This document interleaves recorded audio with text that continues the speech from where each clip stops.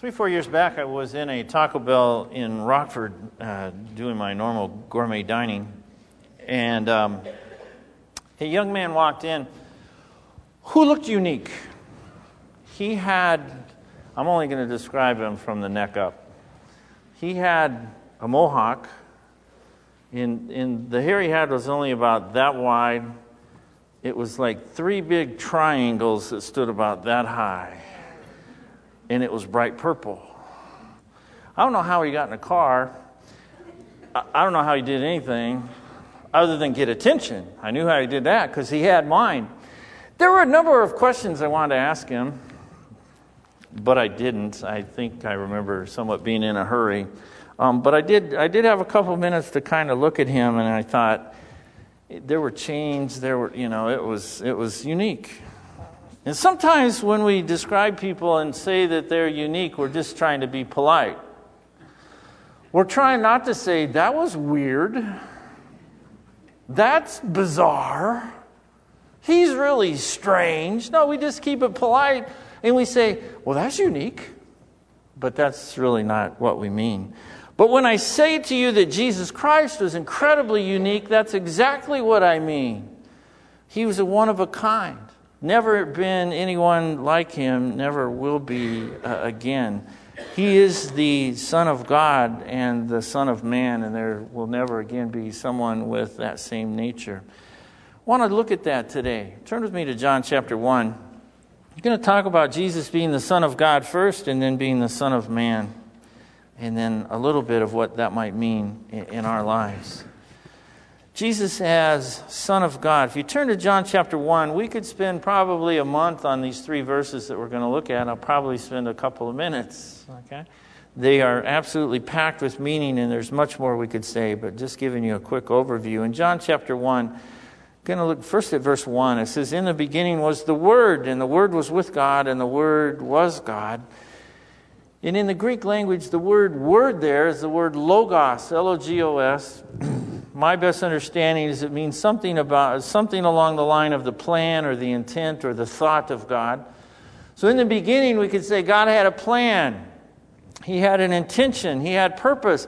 It was like God had a blueprint that he laid out ahead of time. It was his plan in terms of what was going to take place. This is before creation of the earth. This is before Jesus is born. Sometimes we tell our children and we talk about the past and we'll say, that was before you were even a sparkle in your father's eye. That's what this time is. God has a plan. Jesus may be a sparkle in his eye, but he's not around yet. So God has that plan. He knew his plan is to create the earth, to create human beings, and he knew what would happen. And part of the plan was taking care of human beings because he knew they would sin. He knew they would fall. He knew they would need a Savior.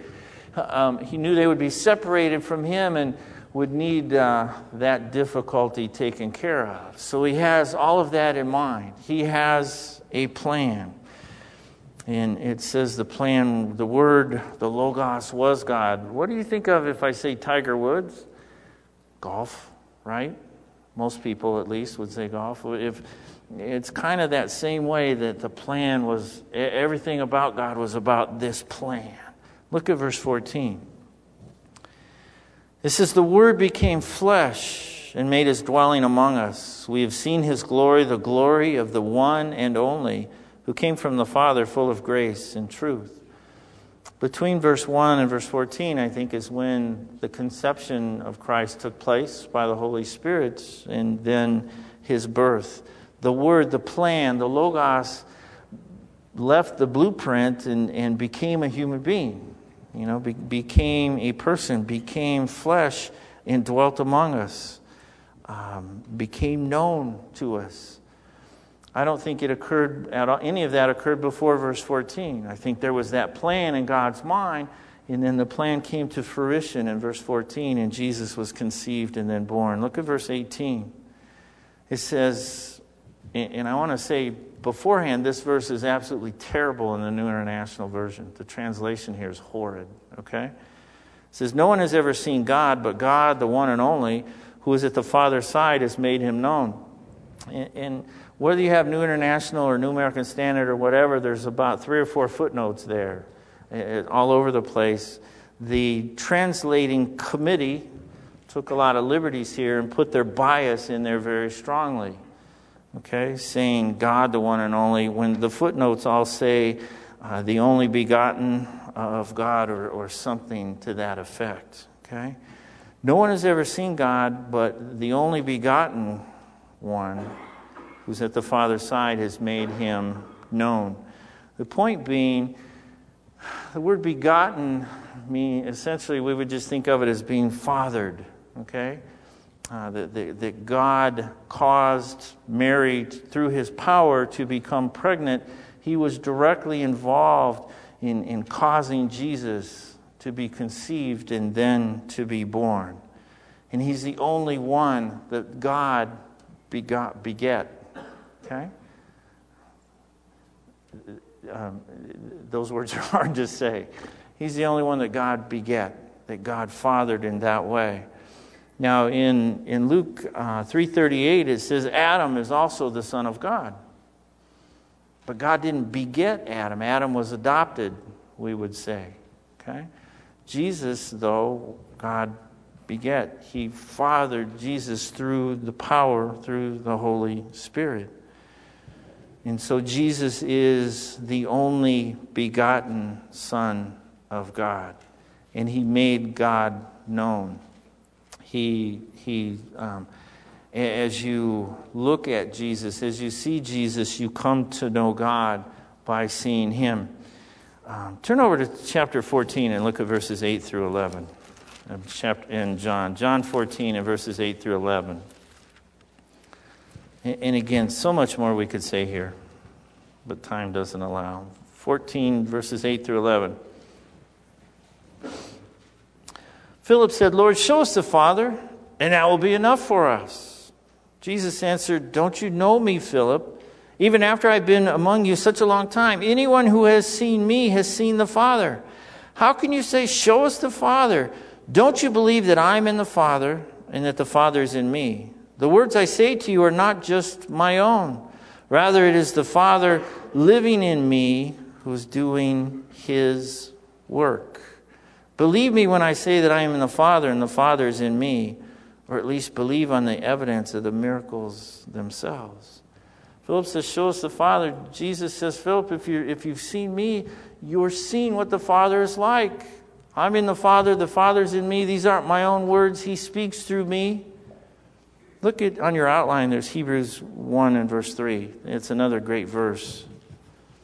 It says that the Son is the radiance of God's glory and the exact representation of his being, sustaining all things by his powerful word. After he had provided purification for sins, he sat down at the right hand of the Majesty in heaven. So Jesus was the only begotten Son of God. As you looked at Jesus, you saw a perfect representation of God himself. He's not God, he's the Son of God, but as you look at him, you come to know God extremely well. Let me share this for illustrative purposes only. Most people have very little or no difficulty deciding who Nicholas's dad is. Now, he's not here this morning. I wouldn't embarrass him by asking him to come up front or whatever, but I joke about that a lot. If you've seen Nicholas, you have a decent idea who his dad is. Several years younger. Okay? I mean, he looks a whole lot like me. He talks a lot like me, sounds like me. He's got kind of the same sense of humor. I behave better, but he's close. His feet, though, he gets from his mother. Okay? These are size 9 triple E. Nicholas wears a 13 double A. 13 double A. He get those from her. And the whole stubbornness thing, I think that comes from the other side, too. Okay? Now, y'all wonder why I can say that and get away with it and not get in trouble and stuff. It's because it's true. I wouldn't stand up here and tell you stuff that wasn't true. Okay, and Linda will admit that as well. Won't you, dear? Okay, thank you. Whew. Well, that was a tense moment right there for me. All right. I don't want to be silly, but obviously, if you've seen Nicholas, you have a good idea of what the Father looks like and acts like and sounds like and all of those kinds of things. Now, it's not a perfect illustration, but I think it's close. If you've seen Jesus, you've seen the Son of God, and you get a great representation of what the Father is like in his character as well. In 1 Corinthians 5:21, it said, God made him who had no sin to be sin for us, so that in him we might become the righteousness of God. As the Son of God, Jesus is divine. He's godlike. He's perfect. He had no sin. And he hung upon the cross as a perfect, sinless Son of God and became sin for us. And that had to be a horrid moment for God, to turn his back on his only begotten Son, who had become sin for us, and put that sin to death. In Hebrews 4:15, it says, "For we do not have a high priest who's unable to sympathize with our weaknesses, but we have one who's been tempted in every way, just as we are, yet was without sin." See, the high priest, Jesus, relates to us very well. He's been tempted just as we've been tempted, but he made the right choice every time because he's the perfect Son of God. And 1 Peter 2:22 says he committed no sin and no deceit was found in his mouth.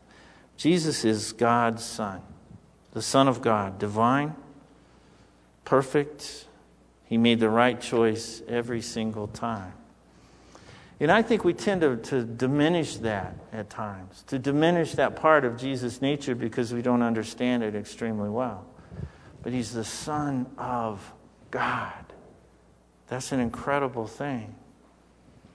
But again, he's extremely unique because his mother was human. Turn over to Luke chapter 1. It's not December. It's not even Christmas in July. But we'll look at this that we typically would look at in December or in the Advent season.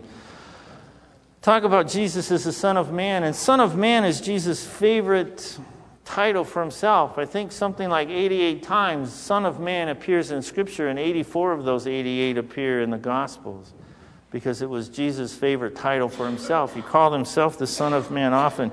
In Luke chapter 1, the angel Gabriel has told Mary that she's going to have a baby, and she's troubled about that, about how it would all take place. Beginning with verse 30, it says, "But the angel said to her, 'Do not be afraid, Mary, you found favor with God. You'll be with child and give birth to a son, and you are to give him the name Jesus. He will be great and will be called the Son of the Most High. The Lord God will give him the throne of his father David, and he will reign over the house of Jacob forever. His kingdom will never end.'" That's incredible stuff to be telling a Jew, that your son's going to be the king, that he'll have the throne of David, that his kingdom will never end. That's all very incredible. But then look at verse 34. Mary's thinking, and she says, "How will this be?" Mary asked the angel, "Since I'm a virgin." Mary knew how it worked. And she knew certain things hadn't taken place. So she didn't understand how she could become pregnant. Verse 35. The angel answered, "The Holy Spirit will come upon you, and the power of the Most High will overshadow you. So the Holy One to be born will be called the Son of God." And so it's explained to Mary that God's power would come upon her, that she would become pregnant in that way, and that her son would be incredibly special. Look over at chapter 2 and verse 40. So the Father is God through his power. The mother is Mary, a human being. Jesus is born, and in chapter 2 and verse 40 it says, "And the child grew and became strong, and he was filled with wisdom, and the grace of God was upon him." Apparently he grew in very normal ways because he was a human being as well as the Son of God. In Galatians 4:4 it says, "But when the time had fully come, God sent his Son, born of a woman, born under law." And so when the timing was perfect, Jesus was born to a human mother through the power of God. I think there's ample proof that Jesus was a human being, completely and thoroughly. He became hungry and thirsty. He ate. He became tired. He slept. He cried, and he did what every human being does. He died.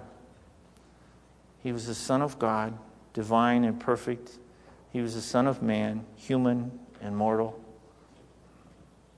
And he was incredibly unique in that way. He relates to us in Hebrews 2:18. It says, because he himself suffered when he was tempted, he's able to help those who are being tempted. And we read Hebrews 4:15. He's been tempted in every way as we are, yet was without sin. So he relates to us. He knows the struggles that we go through. Now, obviously, Jesus didn't have the exact same temptations.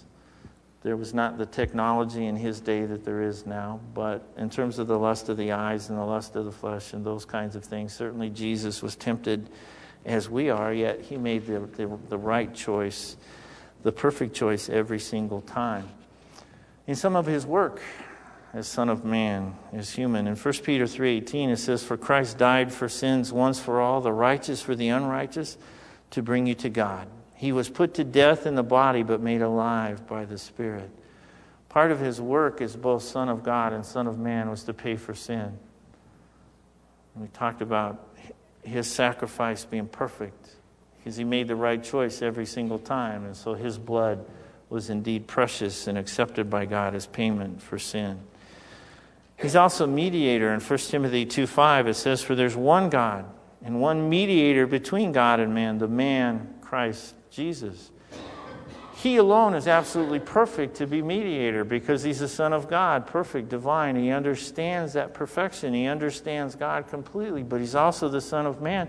He's been tempted in every way as we are. He understands what it means to be human as well.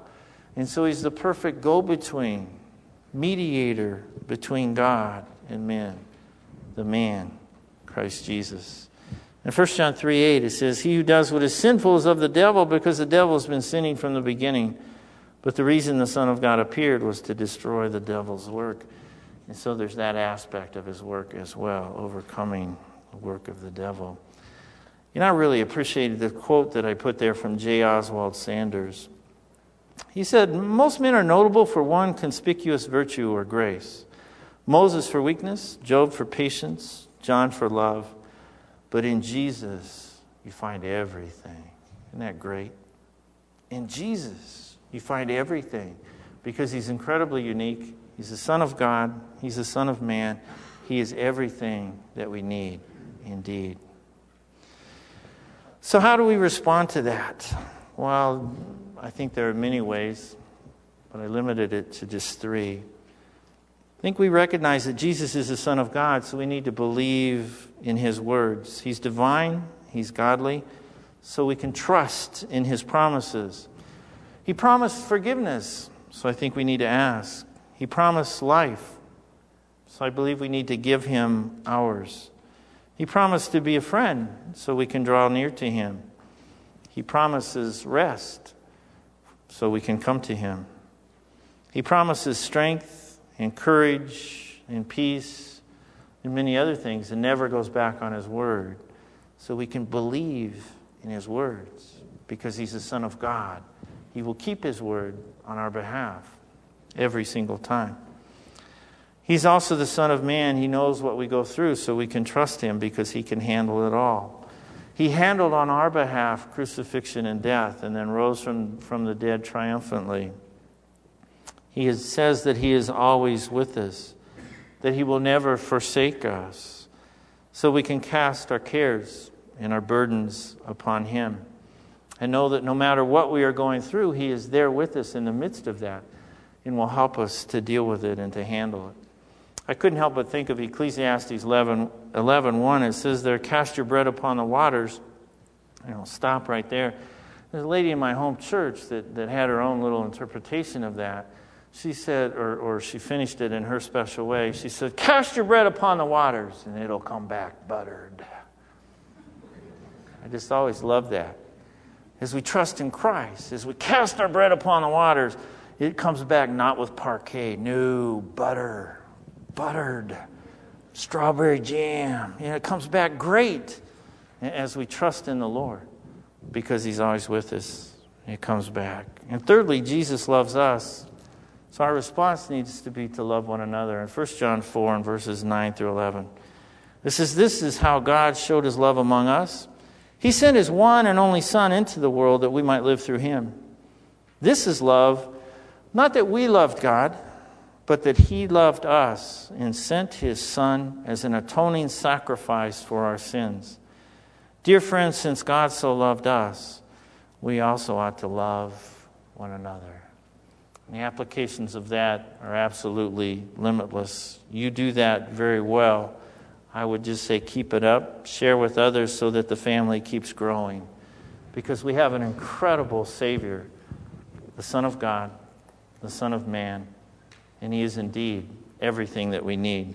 Father, thank you for Jesus. Thank you for all that he means to us as the Son of God and the Son of Man, as our Savior, that we can relate to, that we can go to at any time, who works constantly on our behalf. Father, we just give you praise. Lord, most of all, may we share him with others who need to know, who need a friend, who need a Savior, who need to know that there's hope. Because the world is crazy and desperate, and so many need to know. Father, help us to share well. Jesus, in his name we pray.